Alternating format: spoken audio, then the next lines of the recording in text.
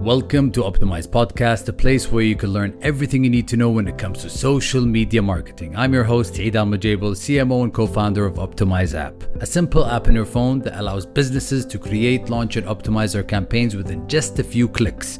And today we have a really good episode. We're going to talk about 3 e-commerce website optimizations. If you have an e-commerce website and you're not getting the sales that you want, this episode is for you.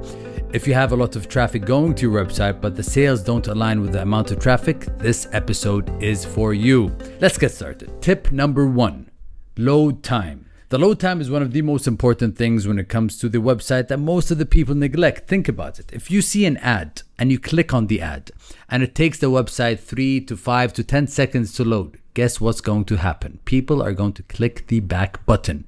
And the back button is one of the most common buttons that's being clicked on every single website.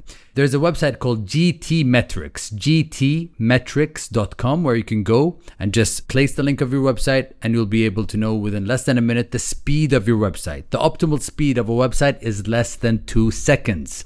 So focus on the load time of your website. How can you decrease the load time of your website? Try decreasing the size of the images on your website, the size of the content on your website.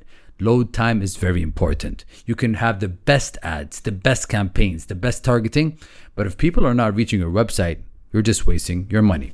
Tip number 2, test headlines. When it comes to your website, we have the hero section. The hero section is the first section that customers are going to see in your website. It's called the hero section for a reason. You're going to have to make your customer the hero in that part. So we're going to test different headlines depending on the campaign. For example, if we have a Black Friday discount, Black Friday sale, you can test different headlines. One could be 50% off for a limited time. Another one could be get our Black Friday offers before it's too late. Test different headlines and see which one's converting the most. Number 3, test pricing, product descriptions, and images. So after you launch your campaign, after a while, you're going to notice that people are buying certain products more than others. What can you do if you realize that out of 10 products, 3 are winners? 3 are the most sold. You can use those products to highlight them in your website. You could use those products as upsells. You could use those products as ads. So testing pricing, testing product descriptions, and also testing product images is key when it comes to optimizing your website. Number 4, pixel placement. Without a pixel on your website, you're literally marketing blindly. The pixel is one of the most important technical integrations for your business online. Why? Because it will allow the communication between the website and the platform that you're advertising. They speak to each other, and this is the language. The pixel tells Facebook, Meta, Instagram, TikTok, Snapchat what's happening outside of these platforms. So it's very important for you to have your Facebook pixel, Snapchat pixel, TikTok pixel, Instagram pixel on your website. How you can get those pixels? That's a topic for another episode.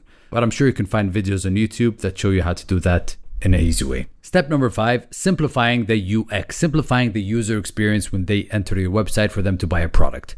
Some websites are just so complex. Some people catch decision paralysis when they reach a website because it's messy. There's so many products. It's hard for them to go and buy. The checkout page is just too complex. It asks for too many information. So all of these things has to be simplified. Try to simplify the CTAs.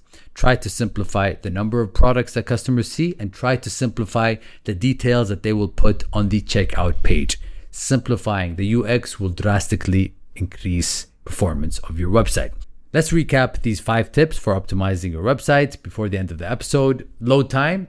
As I said, we could just visit gtmetrix.com. Testing different headlines, testing pricing, product descriptions and images, pixel placement, and simplifying UX. This was the episode for today. Thank you for being with us today, and we'll see you in the next episode.